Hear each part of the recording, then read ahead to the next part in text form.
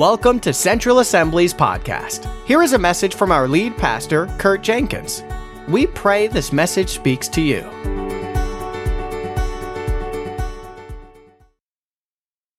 All right, so what I want you to do, in front of your pew, right in front of you, if you're in the front pew, it should be under you, there are sermon notes, like a little notebook that you can write sermons on. I want you to grab one of those, grab a pen. I know like 30% of you won't do what I'm asking right now, but that's okay. We're going to go with it. We're going to go along with it. I want you to answer a few questions for me. We will grade these at the end of the sermon. No, we're not turning these in. I actually want you to write these answers down, and I want you to keep it in your Bible. And then as we go through these next several weeks, I want you to write down scripture references that match whether your answer was correct or not. No big deal. We want to start somewhere and then progress along throughout these next 8 weeks. I'm super excited about a series that we're getting into, and I'll explain that in a moment. All right, first question. What I want you to do is just write a brief definition, a few words, one sentence, of what you think the kingdom of God is. What is the kingdom of God? Just a sentence. If you have no clue, just write no clue down. Be honest. You don't have to sound like a theologian. In your own words, in your own understanding, with your own language, what do you think the kingdom of God is? Just a basic definition. You could type it in your phone if you don't want to handwrite anymore, whatever.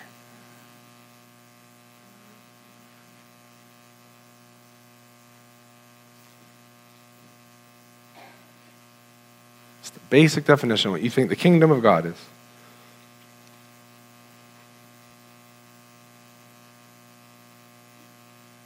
All right, if you're still writing, that's okay. Second question, how do you enter this kingdom? Again, complete sentences aren't necessary. 1 or 2 words is fine. How do you enter the kingdom of God?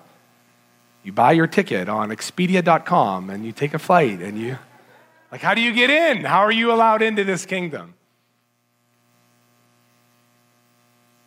There's somebody looking it up right now on Expedia too. Kingdom of God. No. How do you get in? The third question, who is in charge of the kingdom? And if you grew up in Sunday school, you might be writing Jesus down for all of these answers. I don't care what the question is, Jesus is the answer. Jesus is the answer. All right, who's in charge? And then the last one, where is the kingdom located?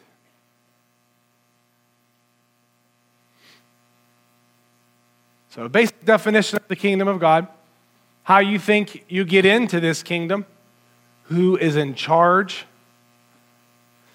and where is it located?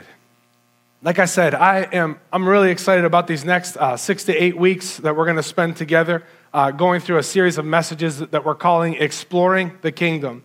And today's message specifically is called The Priority, or the priority of the kingdom.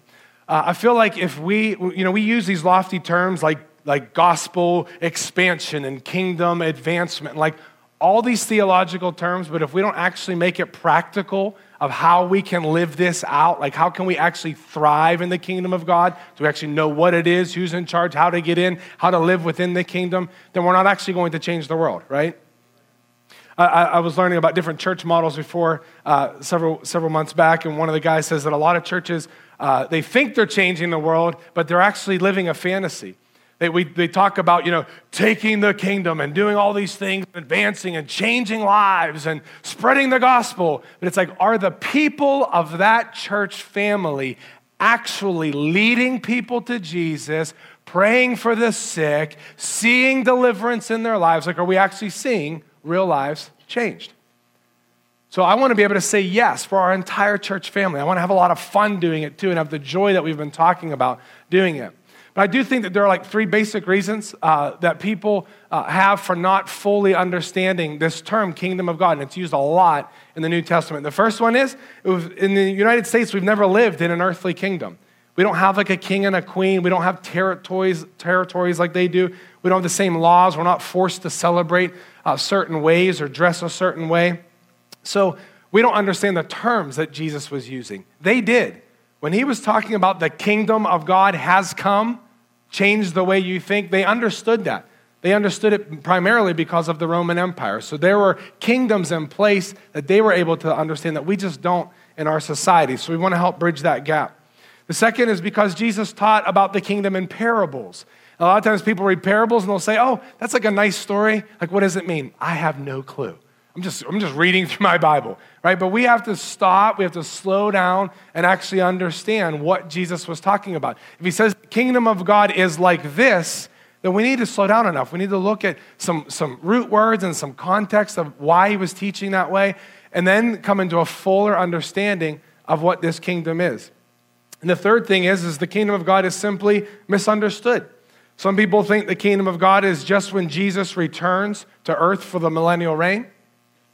Some people think that the kingdom of God is just when you get saved and then you get to go to heaven. And some people think the kingdom of God is just heaven.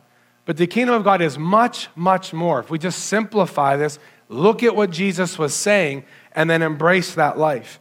In Romans 14:17, it says, the kingdom of God is not a matter of eating or drinking, but of righteousness, peace, and joy in the Holy Spirit. Now, if you look at that one verse that Paul wrote, the joy is 1/3 of the kingdom of God. That's why we've been talking about joy these past 3 or 4 weeks, right? It should be a joyful experience to live in the kingdom of God. It should not be the struggle to survive for one more day. It says here, it's not about the things we're doing on this earth like eating and drinking, but righteousness, which is our position in Christ, peace, our ability to sustain in the midst of a trial, and joy. It's our attitude, it's our well-being because of who we are in Christ. So if you don't feel like, even over this last month, that the Lord's given you more joy, go back, listen to those messages that we talked about over these past 4 weeks, and ask the Lord to give you more of that joy. Since the kingdom of God begins at the time we say yes to Jesus, and our eternal life begins then the rest of our life and the rest of all of eternity will be lived in the kingdom of God. So because of that, I think it's important that we understand how to function. But even before that, I think it's important to understand what this kingdom looks like, who's in charge, where it's located, and all of those things. That's why we're going to give you a roadmap over these next 8 weeks. I wanted to dive right in. When I was praying about it, I wanted to dive right in and start teaching about the parables and how Jesus, the principles of the kingdom and different things like that. But I feel like the Lord says, listen, they need a roadmap first. Like, we actually need to understand the ins and the outs and our way around the kingdom, so then we're comfortable living and thriving within that kingdom. So a roadmap is important, isn't it? Yeah. My family and I went to Washington, D.C. this past summer, and man, I had an app for the metro. I had an app for the GPS tracking of where we are. I had an app for when all the museums were open. So as my family was enjoying it, I'm like looking at all the technology behind it. It only messed me up one time. We were like looking for the metro, and I'm like, the dot says it's right here. And then once I reloaded it, like the dot was like 1.5 miles away. But in most cases, a roadmap is really, really good. So that's what we want to do. We want to look through Scripture and understand what in the world is this kingdom, so I can actually do what we're talking about. I can actually advance the kingdom of God through my life. If you turn to Genesis 1, first book of the Bible, and if you turn to Matthew chapter 4, first book of the New Testament, we'll start at each of those locations and kind of just push forward a little bit out of each of those. So Genesis chapter 1, and then Matthew chapter 4, if you want to just earmark those. This entire past summer, we talked about rediscovering normal Christianity, right? We were looking at ways that the early church lived and how we can actually walk this out. How Jesus equipped them is the same way that he wants us to be equipped. But as I was praying about what to speak on this summer, I felt like the Lord was saying, if we don't actually understand how to live within the kingdom of God, then all the things that we talk about and teach about and preach about can become almost like ritualistic in our life. They could just become the habits. Oh, I just do these. I don't know. I heard it in a Sunday school class. I heard it in a Bible study. I heard it in a sermon. So I just do this. Instead of actually thriving in this kingdom that the Lord has given us citizenship in as we say yes to Jesus. So that's why we're going to camp out here for really as long as we need to. We have the next 8 weeks etched out here, but we'll see what the Lord wants to do through this. So if we're going to learn about the kingdom, what I want to do is actually start way back in the beginning, because I believe understanding God's original intention for mankind will give us a greater understanding of his kingdom. So if you're in Genesis chapter 1, we see here God's original intent for creating human beings in the Garden of Eden, where God's kingdom included 2 human beings. Now, you don't see the word kingdom, but you'll understand very quickly it was his kingdom on earth at the beginning. Starting at verse 26, it says, God said, let us make man in our image and our likeness, and let them roll over the fish of the sea and the birds of the air, over the livestock, over all the earth, and over all the creatures that move along the ground. God created man in his own image. In the image of God, he created him. Male and female, he created them. So woman is obviously included in being created in God's image. Verse 28, God blessed them and said, be fruitful and increase in number. Fill the earth and subdue it. Roll over the fish of the sea and the birds of the air, and over every living creature that moves on the ground. I think sometimes we read through creation because like our children's books and the stories we hear, we break these up into days. So it's like, what happened on day 1 and what happened on day 2 and what happened on day 3? And like, we're just trying to like kind of remember facts of what God created. And we actually have to slow down. This part deals with us, right? If you're a human being, this is really important. What he was saying was happening here. So we're going to look at these verses in just a minute. I want you to go to Genesis chapter 2 just for a minute. In verse 7, I'm reading from the New International Version. It says, the Lord God formed the man from the dust of the ground. He breathed in his nostrils the breath of life. And the man became a living being. So he actually had the ruha, the breath of God was in Adam's lungs that actually brought him to life. It's pretty amazing when you think about it. It says, now the Lord God planted a garden in the east in Eden, and there he put the man he had formed. And the Lord God made all the kinds of trees grow out of the ground, trees that were pleasing to the eye and good for food. In the middle of the garden were the tree of life and the tree of the knowledge of good and evil. So if we just look at like the summary of creation before we touch on some of these verses here, man and woman were created in the image of God, and they were placed in a garden to roll over the animals, to tend the land, to be fruitful and multiply. So if you actually look at these verses and take literally what God wanted to do, we have the Garden of Eden, which is believed to be somewhere right around there, okay? This garden could not have been huge because he gave them the ability to tend it, right? So he's saying roll over it, have dominion over it, and then he's saying to reproduce, multiply, increase in number, and then continue to govern the land. If you look at some of these words in different translations, it's not just to rule over, but to actually govern it, to tend it, to have dominion over it. It also says, I think it's in Genesis 3:8, I could be wrong, but I think it's in that verse, where it says that God, while God was walking in the cool of the day, so he was actually walking in the garden in the cool of the day. So if we're starting to put these pieces together, we have man and woman here, and we have God not in heaven, not separate, but actually on earth, walking with them, with the intent that they would never sin, that they wouldn't choose away from him, but they would actually choose to be intimate with him for all of their lives. And as they're intimate with each other, they what? They reproduce and they multiply. And guess what happens when you have too many kids in a small place? Now we get a bigger place. Well, guess what would happen? The garden would begin to expand and expand. They would continue to tend, to roll over, to govern the garden until the garden expands and expands and expands. And guess what? If we choose intimacy with the Lord, this continues to recreate and recreate and recreate. And now the only evangelism that would have to happen is when a child is born, you teach them about the Heavenly Father who's still walking in the cool of the day until the earth is covered with his glory. We mess this up so early on in the Bible that we don't think about this enough. His intention was to be with us, heaven with us, his presence with us. And that we would fill the earth and subdue the earth until his glory covered the entire globe. So all the way back when man and woman were created in his image, the kingdom of God was already on this earth. And the kingdom of God was intended to expand simply by people having children, teaching them the ways of the Lord, and living in intimacy with the Lord.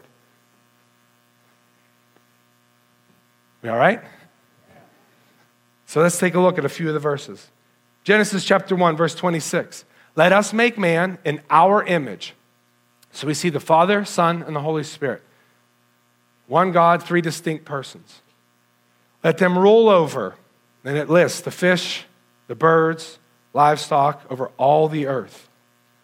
Two things I want to pick out here. In our image, do we know if God looks anything like us, or if we look anything like God, I should say? Do we know that, physically speaking? No, we don't. We don't know that. We don't know that. Are we all powerful or all knowing or all present? No, so obviously we weren't created that. If we look at our nature, though, our ability, once we're born again, to be pure, to be kind, to be loving, to be compassionate, to walk in power, when we think of that part of God's nature, we were actually created in His image in that fashion, in His likeness in that fashion. So God actually put a stamp on our hearts with the capacity to be able to walk this thing out in the nature of God without us being anywhere like Him in His divinity. This word to roll over, it means to have dominion. It means to exercise authority over, to manage or govern. Again, since man was created originally in God's image, this authority is one of love and compassion and concern. A lot of times when we hear that man was created for rulership, and people hear that word dominion, they think, oh yeah, these Christians are trying to take over by force. This isn't a power struggle for us, guys. We're not like busting into different offices and just trying to take over, right? This is through an act of love. This is through a movement of compassion. This is us exerting the power of God against the powers of the enemy until we see the enemy put under the foot of our Savior. So this has nothing to do, when you hear that word dominion, this has nothing to do with us just coming in like some power, force to take over. Absolutely not. This is one of love and compassion because remember, we were created in His image. So now picture love, kindness, compassion, care, concern, flooding the face of this earth without the fall of man. When you think about the Bible, this is what this is explaining, is God's covenants with us. It's His relationship with us. It's His desire to be in close, intimate relationship with us. Over and over again in the Old Testament, you see it, and it just flows right into the New Testament. Now we know our relationship can be right with Him through the person of Jesus Christ. As we bow our knee to Him, we come into right standing with God, and once again, we can receive this kingdom. In verse 28, I've already read it. I just want to skim over it again, where it says, be fruitful and increase in number, fill the earth and subdue it, roll over it. So when we're thinking about this being fruitful and increasing in number, it's just a reproduction. It's a multiplication. God's into multiplication. So as we're multiplying children, as we're multiplying families, the kingdom of God is simply advancing. It's not until sin came into the earth that now we're fighting another battle to expand the kingdom of God. When it says subdue it, this is a governing. See, they're not using kingdom of God in the Old Testament here, but when He's saying subdue the earth, govern the earth, again, it's from the heart of God that they were designed to actually govern what was happening on the face of this earth so His glory could expand and so His kingdom could cover the entire earth. However, when Adam and Eve sinned, there was great loss. You think about it, a lot of times we just think about the separation part, and there was major separation. There was a loss in relationship between God and man. Now, a lot of people, they'll think, well, as soon as we sin, God went running, right? God's like, afraid of sin or allergic to sin or something. He's like, well, I can't be near you now. Well, what did God say to Adam? Where are you? Right? He came and pursued him. He's the one that made the first sacrifice to clothe Adam and Eve. He's the one that protected them from eating of the tree of life and living forever stuck in their sin. So when we look at man's broken relationship because of the sin, it was man who broke relationship with God. God didn't go anywhere. Heaven didn't go anywhere. It's still pursuing us for that relationship. When we think about it also, God created us in His image. So there was a stamp put upon our heart. that we actually lost the ability to live in. That's why we're born physically, and now we must be born again spiritually. So we actually lost that image whenever man sinned, no longer walking in that purity that the Lord had for us. And we also lost our ability to have dominion.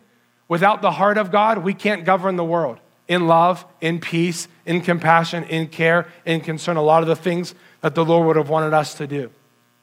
So I think it's important to know, God wanted this whole entire thing covered, his kingdom, his domain, to be covered with the glory of God. We sinned, we walked away from him, we rebelled, we said we can do this thing on our own, and we don't just lose relationship, but we lose that stamp upon our heart, and we also lose the ability to govern this thing. That's why the devil is called the prince of this world in other parts of Scripture. We handed it to him. God handed it to us. We're the ones that made that mistake. Now, instead of coming back into personal relationship with God, instead of repenting of sin and so on and coming back into that intimacy, what man did is actually created religion. Right? We said, okay, we're going to do this on our own. So if you give us a bunch of rules to follow, we'll follow the rules. We'll have our rituals. We'll go to church every Sunday and we'll give and we'll do all these little things. But what happens is the heart is not connected to it. So think about that. When you have religion is all these things that you can do to look holy and not actually be in love with God. Not actually be in right relationship with him. So religion, it's the result of man's broken relationship with God. And religion, the problem with it is that it divides. God's kingdom doesn't divide, religion divides. I mean, it's 11:12 right now, so I have to talk faster. Across just this county, we would think, oh yeah, we're one body, we're one faith and so on. No, just go and look at everybody's brochure, what everybody believes. Within this one house, within each individual church, we would say, oh yeah, our beliefs bind us together. This is our brochure. This is our tenets of faith. These bind us together. But what that actually does is it divides the body of Christ. Through little, I believe this is going to happen, I believe that's going to happen. Obviously, I'm not talking about the lordship of Jesus Christ, the return of Christ. I'm not talking about those core beliefs of Christianity. What I'm saying is religion actually divides. The news is this: Jesus did not come to establish a religion. Jesus came to reestablish his Father's kingdom, the kingdom that was lost in the Garden of Eden.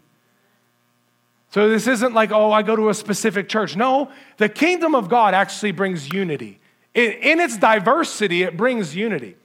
So we're not going to show God, how many of you know that? We're not going to show God our brochure of what denomination we were part of when we're face to face with him. He may not even check church attendance. I mean, I've talked to a few people about that recently. Like when we stand face to face with God and we're like, I did this and this and this and this. And he was like, that's good, but like, do you just look at my book and do what's in there? Like seriously, when we think about this, it's not adhering to a religion. We're a part of an eternal kingdom that we have the opportunity to thrive in through the power of the Holy Spirit flowing through our lives. And this kingdom that Jesus came to establish will bring believers, I'm telling you, as the end draws closer and closer, he will wipe away some of these denominational lines. People aren't going to worry about what actual house they're in because we're going to be worshiping the one true King. We're going to see a flood of power flood this entire region. We're going to see Jesus' kingdom established in a greater way. So let's take a look. After Jesus is baptized, he's tempted. As soon as he comes back, it's go time. He finds out John the Baptist is in prison. So he returns to Galilee. And when you're looking at somebody's firsts and lasts, they're important, right? If you look at the first thing that someone does or says, or the last thing, the first thing is usually their priority. The last thing is usually a reminder of their priority, right? When we're raising children, we're teaching them how to be safe.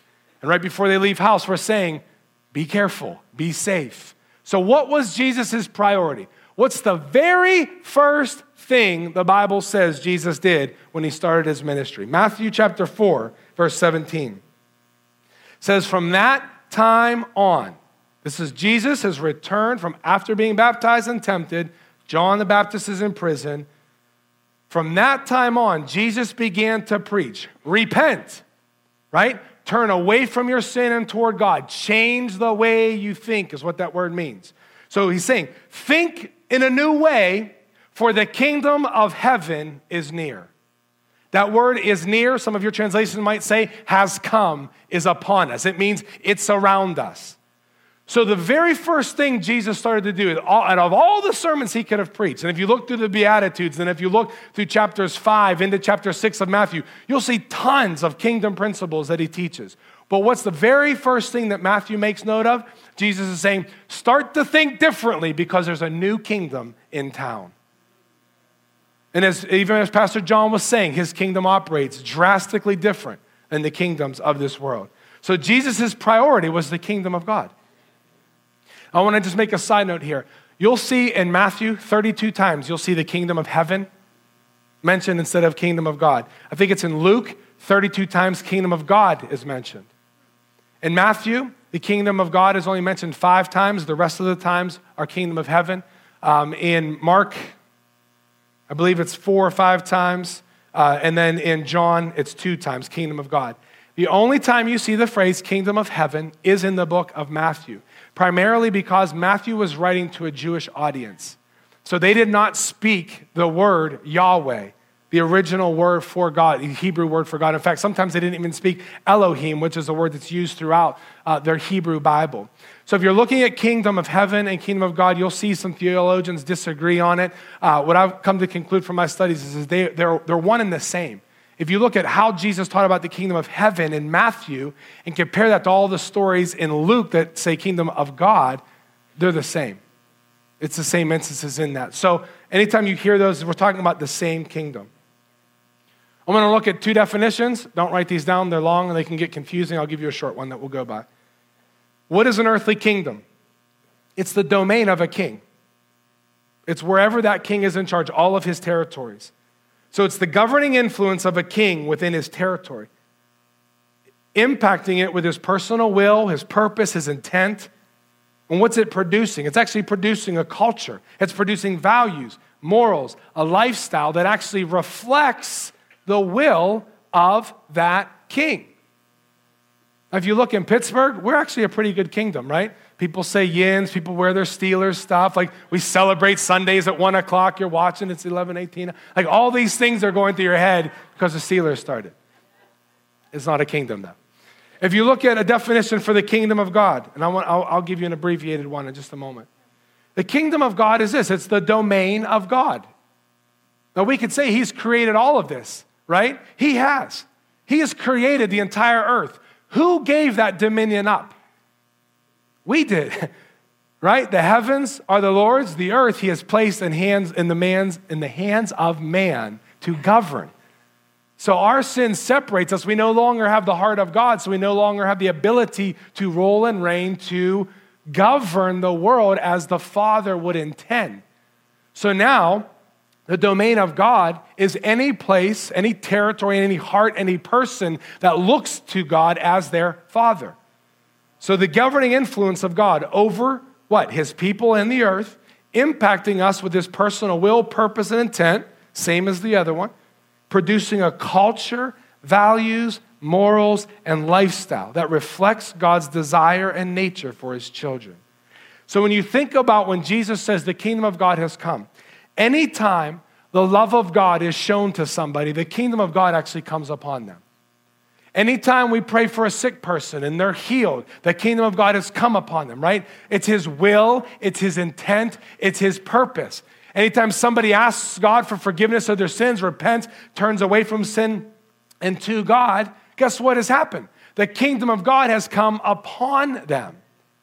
So what happens is the kingdom continues to advance in a person's life until they've received Jesus and they're born again. And then the Bible says the kingdom of God is within them. In fact, when Jesus is teaching, he's saying, listen, you're not gonna say the kingdom is here or there because the kingdom of God is within you. So now we're not looking like for the door with the ticket to say, oh, I'm in. Nope, I'm out. I'm going to visit until 9 o'clock and then they close. The kingdom of God is within any person who calls Jesus their Lord and Savior.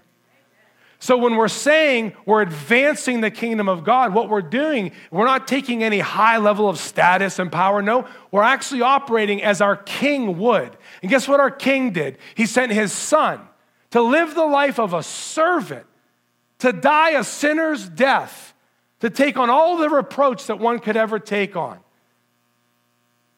It's out of that lifestyle of servanthood that we rule and we reign.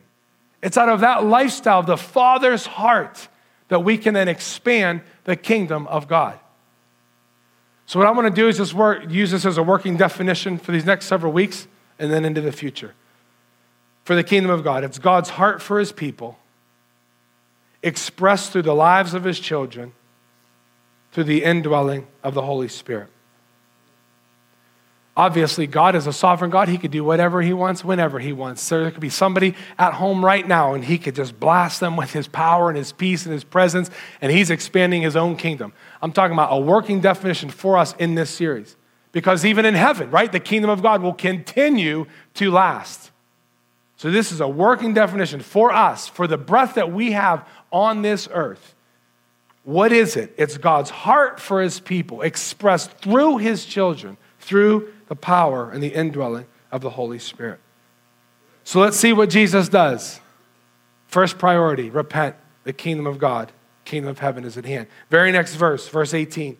As Jesus is walking beside the Sea of Galilee, he saw two brothers, Simon, called Peter, and his brother Andrew. They were casting a net into the lake, for they were fishermen. Verse 19, come, follow me, Jesus says, and I will make you fisher of men. At once, they left their nets and followed him. Did you notice Jesus didn't say, raise your hand during an altar call, you're called a Christian, and go on with your merry little way? What was he saying? He's saying, like, follow me, spend your life with me, wake up when my hair's messy and my breath stinks, and walk with me each and every day. Because guess what happens when you're with Jesus? You become like Jesus, your values adhere to Jesus, your morals begin to look more like Jesus, until we are once again living out the nature of Jesus on this earth. Kind of sounds like a kingdom's being set up. Kind of sounds like when we look to him as king, we actually become like the king when we continue to follow the king. So, raising your hand at an altar call is important. Walking forward is important. Saying yes for the very first time is important. But if you notice, Jesus didn't do that. He didn't say, check the box and you're in. It was actually a lifestyle of following him. Because you'll learn to celebrate like he celebrates. You'll learn to receive the joy that was in him. And you'll actually become like him. So what did he do? Matthew chapter 4, verse 23. He taught in the synagogues. He preached the good news of the kingdom. He spent his time teaching and preaching about the kingdom. But guess what else comes along with the kingdom? Healing every disease and sickness among the people. Right? People were brought to him, all who were ill by various diseases, suffering with severe pain, the demon-possessed, those having seizures, paralyzed, and he healed them. So he wasn't just talking the talk, he was actually walking the walk. He's saying, this is my kingdom. It's much more than just having your sins forgiven and waiting to go to heaven. It's having your sins forgiven so you're clean, so you're born again, so you now can receive that nature of God, that image of God back in your heart, and now you can begin to walk this out in the most practical of ways by teaching and preaching the love of God, the gospel message, the kingdom, praying for those who are sick, ministering to those who are tormented until they see freedom. If you look at all of Jesus' teachings, I believe Matthew chapter 6, verse 25 through 33 show his priority is the kingdom. I won't read all these verses, I just want to read a few here, and then we'll take communion in just a few minutes. Jesus says, therefore I tell you, do not worry about your life, what you eat or drink, or about your body, what you will wear. Is not life more important than food, and the body more important than clothes? Look at the birds of the air. They do not sow or reap or store away in barns, yet your heavenly Father feeds them. Are you not much more valuable than they? Who of you by worrying can add a single hour to your life? If you look down at verse 31, it says, don't worry, saying, what shall we eat, what shall we drink, what shall we wear? The pagans run after. You know, the pagans were people of different religions. people who think they can do it on their own. They were looking and running after these things. He says, your heavenly Father knows that you need them. So what does Jesus say? Verse 33. But seek first his kingdom and his righteousness, and all these things will be given to you as well. I actually don't believe these verses are taught in context a lot. A lot of times we'll use these as like worry management, like stress management tools, like, okay, don't worry, don't worry, don't worry. That's not what he's saying. He's not saying don't worry, don't worry, don't worry. He's saying let all of these other things fall off to the side. Seek first God's kingdom. Do you know this kingdom I've been preaching about and teaching about and I came to reestablish? Do you know this kingdom that God set up with Adam and Eve, but then they lost it? That's the kingdom you should be seeking first. Because when you seek these things first, all these other things are going to still be added. So what we're doing is we're rehearsing our tomorrow and we're losing our today. What could happen wrong tomorrow? Am I going to have the bills paid? Am I going to have enough of this? Am I going to have, and we're rehearsing everything that could go wrong tomorrow, and we've completely wasted our today. You know, I'm very thankful that Jesus is a patient, mild, caring, concerned counselor. I do think if I was in charge of this, I would probably have responded more like the counselor in this video here. Let's take a look, and we'll finish up. Well, tell me about the problem that you wish to address. Oh, okay. Well, I have this fear of being buried alive in a box. I start thinking about being buried alive and I begin to panic. Has anyone ever tried to bury you alive in a box? No, but truly thinking about it does make my life horrible. I mean, I can't go through tunnels or be in an elevator or in a house, anything boxy. So what you're saying is you're claustrophobic. Yes, that's it. All right, well, let's go, Catherine. I'm going to say two words to you right now. I want you to listen to them very, very carefully. Then I want you to take them out of the office with you and incorporate them into your life. Well, shall I write them down? Well, if it makes you comfortable, it's just two words. We find most people can remember them. Okay. You ready? Yes. Okay, here they are. Stop it!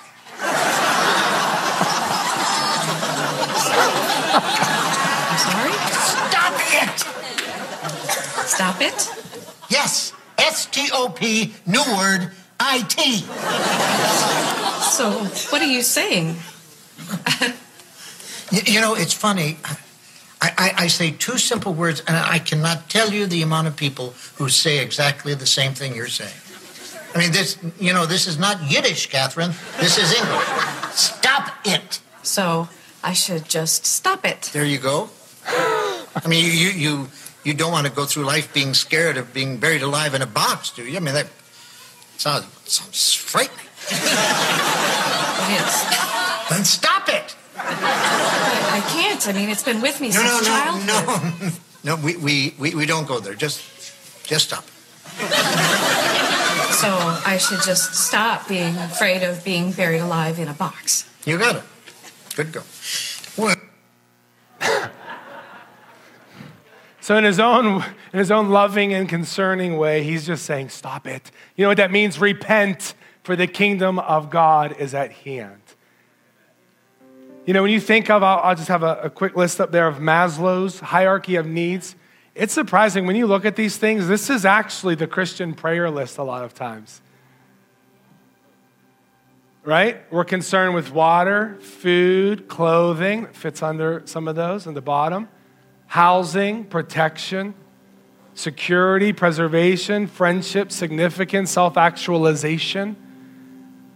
Maslow's saying these are all the needs we have. And then Jesus is saying in Matthew chapter 6, do you see all these needs we have? Stop worrying about them. Stop fretting about them. Stop losing sleep over them. And seek first his kingdom and his righteousness. That word seek simply means to explore, to understand, to go after. It's to pursue. So we can rest in him. We rest in the finished work, right? but our heart is pursuing him and seeking him before opening up the bills. We seek him, so we come into that with an understanding. That word first, guess what that means? Very good. It's our top priority. And I don't think he's actually making like a list like Maslow would. I don't think he's saying, make my kingdom first and then add all these other things underneath it. I think he's saying, when you put my kingdom on the throne of your heart, nothing else matters. Like, okay, so still plan, still work hard, still do the things a responsible Christian should, but you don't have to worry about them because you're seeking first. His kingdom, we've already talked about that word. It's his domain. It's his heart for us as individuals, and it's his heart for the people around you. And that word righteousness there, it's not just living righteously. Righteousness is first a position. I think we have to understand that, because if we're trying to live righteously, then again, we're trying to do things on our own. But if we understand the Bible says that we are the righteousness of God in Christ, then it's our position, it's our right standing with God, not because of anything that we've done, but because of the blood of Jesus. So that word righteousness is actually a legal term. It's right standing under the government, under the authority. And that righteousness actually gives you access to the provisions of that kingdom. So somebody who was living righteously, not by actions, but they're just aligned under the authority of a king or a ruler, would actually have access to all of the provision of a kingdom. So they understood that. Sometimes we might not, because we haven't lived there. So Jesus is saying, seek, pursue me as your top priority. Pursue the kingdom as your top priority. Also pursue righteousness. Pursue that standing that you're at. And as you're provided for, guess what you do? You live righteously because you've experienced the love of God. And the promise is there, all these things will be added. So today we're going to take communion together. You can have the ushers come forward this time. This is such a beautiful picture and symbol of the new covenant that represents his kingdom coming once again to be established. It's the bread, it's the cup. It represents his blood, it represents his body. It's the whole reason why we're able to enter back into the kingdom by being reborn and being citizens of this royal kingdom. And not just citizens, but children of the King himself. So when you think about this today, when you're holding, at this church, we hold our bread and our cup together and we just take it together. I want you just to be able to think. Don't think about your lack. Don't think about your failures. You can confess anything that the Holy Spirit brings to your heart, but then I want you to dwell on his kingdom, on his love. Dwell on his abundance, his provision, and his promises today. And just receive his kingdom in a fresh way today.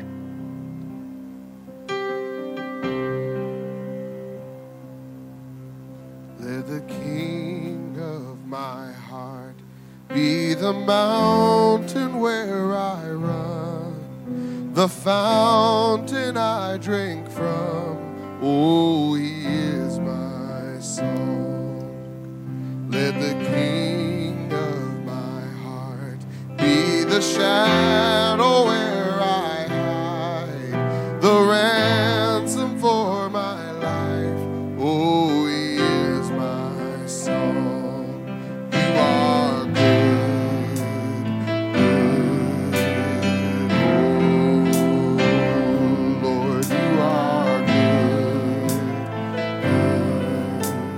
Oh,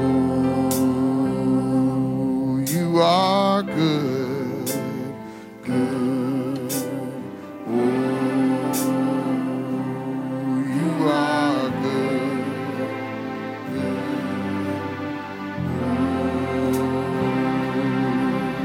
Let the King of my heart be the wind inside my sails, the anchor in the waves. Oh, he is my song. Let the King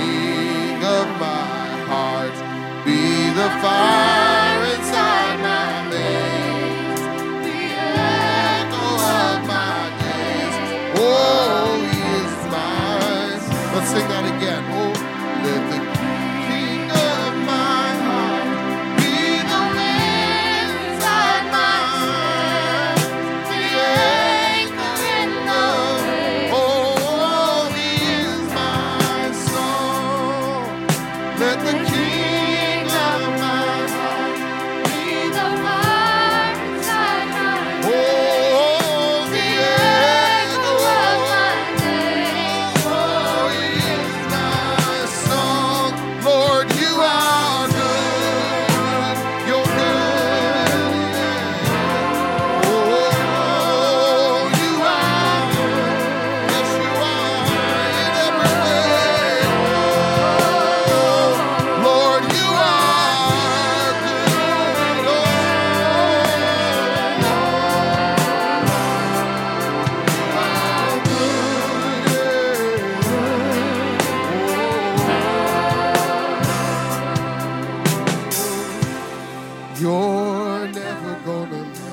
You're never gonna let me down.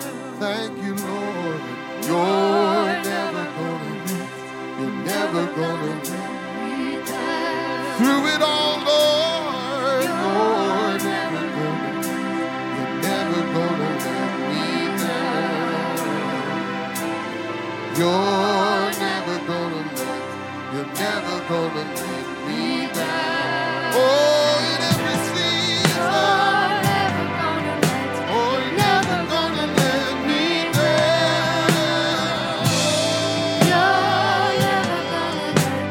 Never gonna let me down.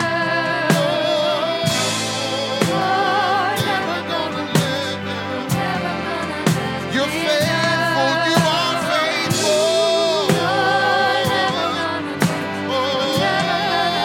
Through it all, Lord, you will never gonna let me down.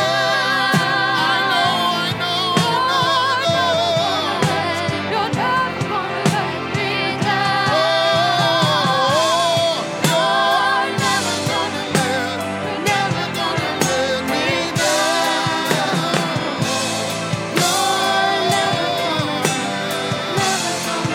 Because you are good, you're good. Oh, you are. Yes, you are. Yes, you are. In every season, in every way.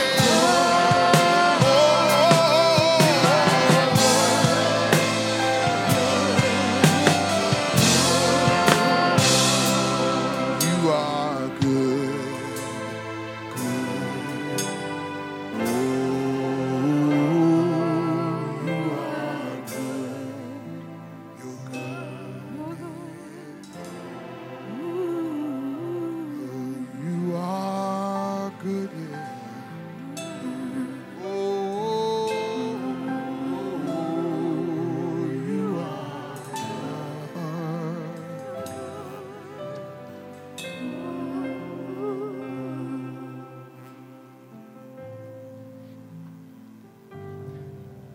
If you even look at before they took communion, they took the Lord's Supper, the Last Supper. You look at Jesus' example to us. You know, we want to rule and we want to reign. We want to have dominion over the earth. Let's follow our King. What did he do? He washed people's feet. And then he said, you go and do likewise. It's still amazing to me that he washed the feet of Judas, knowing he was the one that was about to betray him. We want to advance the kingdom of God? Let's wash some feet. Even the people who we know will walk away from us and never give their life to Jesus. It's an amazing example that he's given us. It says in 1 Corinthians chapter 11, starting at verse 23, it says, the Lord Jesus, on the night he was betrayed, he took bread, and when he had given thanks, he broke it, and he said, this is my body, which is for you. Do this in remembrance of me. And what we know in other portions of Scripture, it says that by his stripes we are healed, already present tense. So Jesus doesn't have to do anything else. He's already done everything else needed for us to receive our healing. So we don't have to complicate the formula here, right? We're taking the bread today, and we also know it's by the beatings he took upon his body that we can receive healing. There's somebody shared a word of knowledge with me earlier in the service today about hearing, being healed today. So we're going to pray for that right before we take the bread, because it's by those stripes that he took upon his body that we're healed. So I'm just going to ask you, if you have any trouble with your hearing that you would like prayer for today, I would just like you to stand at this time. You don't have to be embarrassed or anything, just stand up. We're going to lay hands upon you. So any trouble with hearing, we're going to stand up. So Jesus did everything necessary for you to receive healing. So what I'm going to ask that you do, we see that Jesus did it, and then we see it being talked about with the elders too, about the laying on of hands. So I'm just going to ask, if you have trouble hearing in one ear, just place your hand right over that ear. And then somebody that's near them, you don't have to touch their actual ear. Just lay your hand upon their hand. If you have trouble in both ears, go ahead and just put your hands up like this. Somebody who has faith to believe for healing, can you please get out of your seat now and just go around them? If you see somebody with their hand up next to their ears and there's not a hand on them, if you can go ahead over.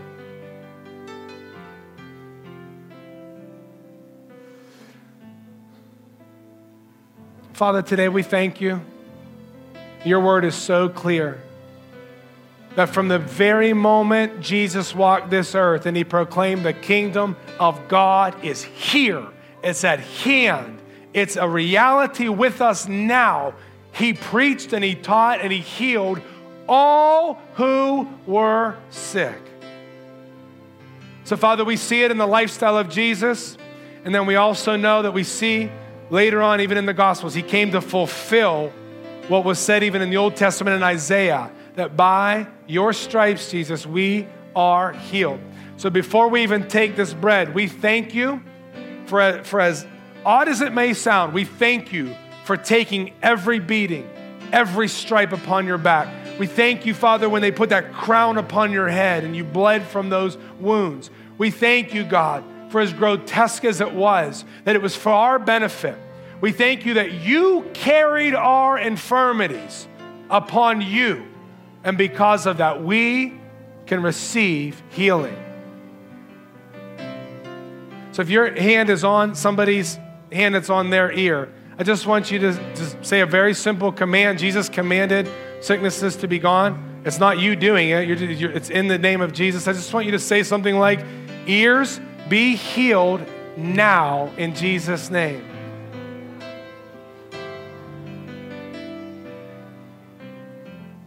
We ask, Father, that you would come and open up the pathway for sound to rush in. Eardrums be healed right now in the mighty name of Jesus.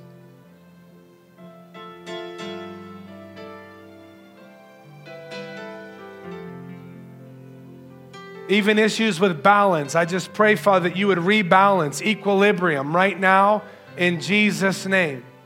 You would allow it, recreate the fluid, push the fluid to the other side, whatever you need to do, Father. We ask, God, that fluid is balancing out, that there's stability in our stance, and that hearing will come in Jesus' name. We thank you for it. Father, I pray for anyone with a desire for more spiritual hearing now. Father, we pray, God, that you would open up our spiritual ears, that we would hear the voice of the Lord whispering to us in the morning, that we would hear what the Holy Spirit is saying for us to do, guiding us along each and every day, Father. We just ask that you would open wide our spiritual ears as well. In Jesus' name. In Jesus' name. Thank you. All right, if you are hearing more, I want you to testify. I don't care if it's today, right now. I don't care if it's in the weeks to follow. If you know that the Lord is even advancing your hearing, even a little bit, we come into Thanksgiving for what the Lord's doing, and we thank Him. and we praise him and worship him. And we believe for greater breakthrough as it comes. Let's take the bread together.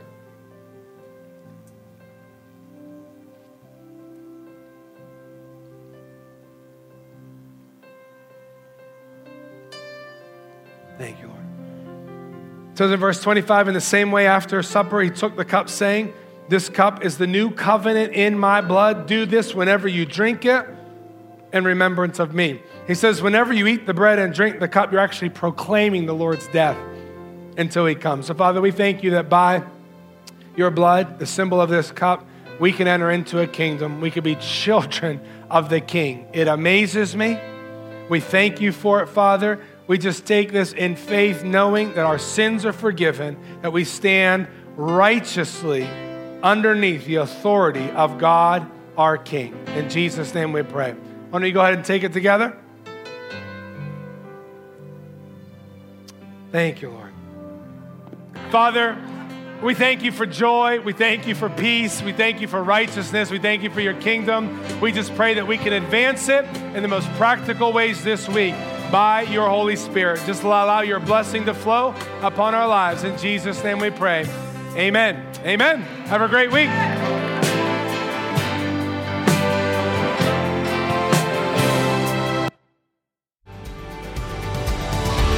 Thank you for joining us. Be sure to check us out on the web at centralconnect.org.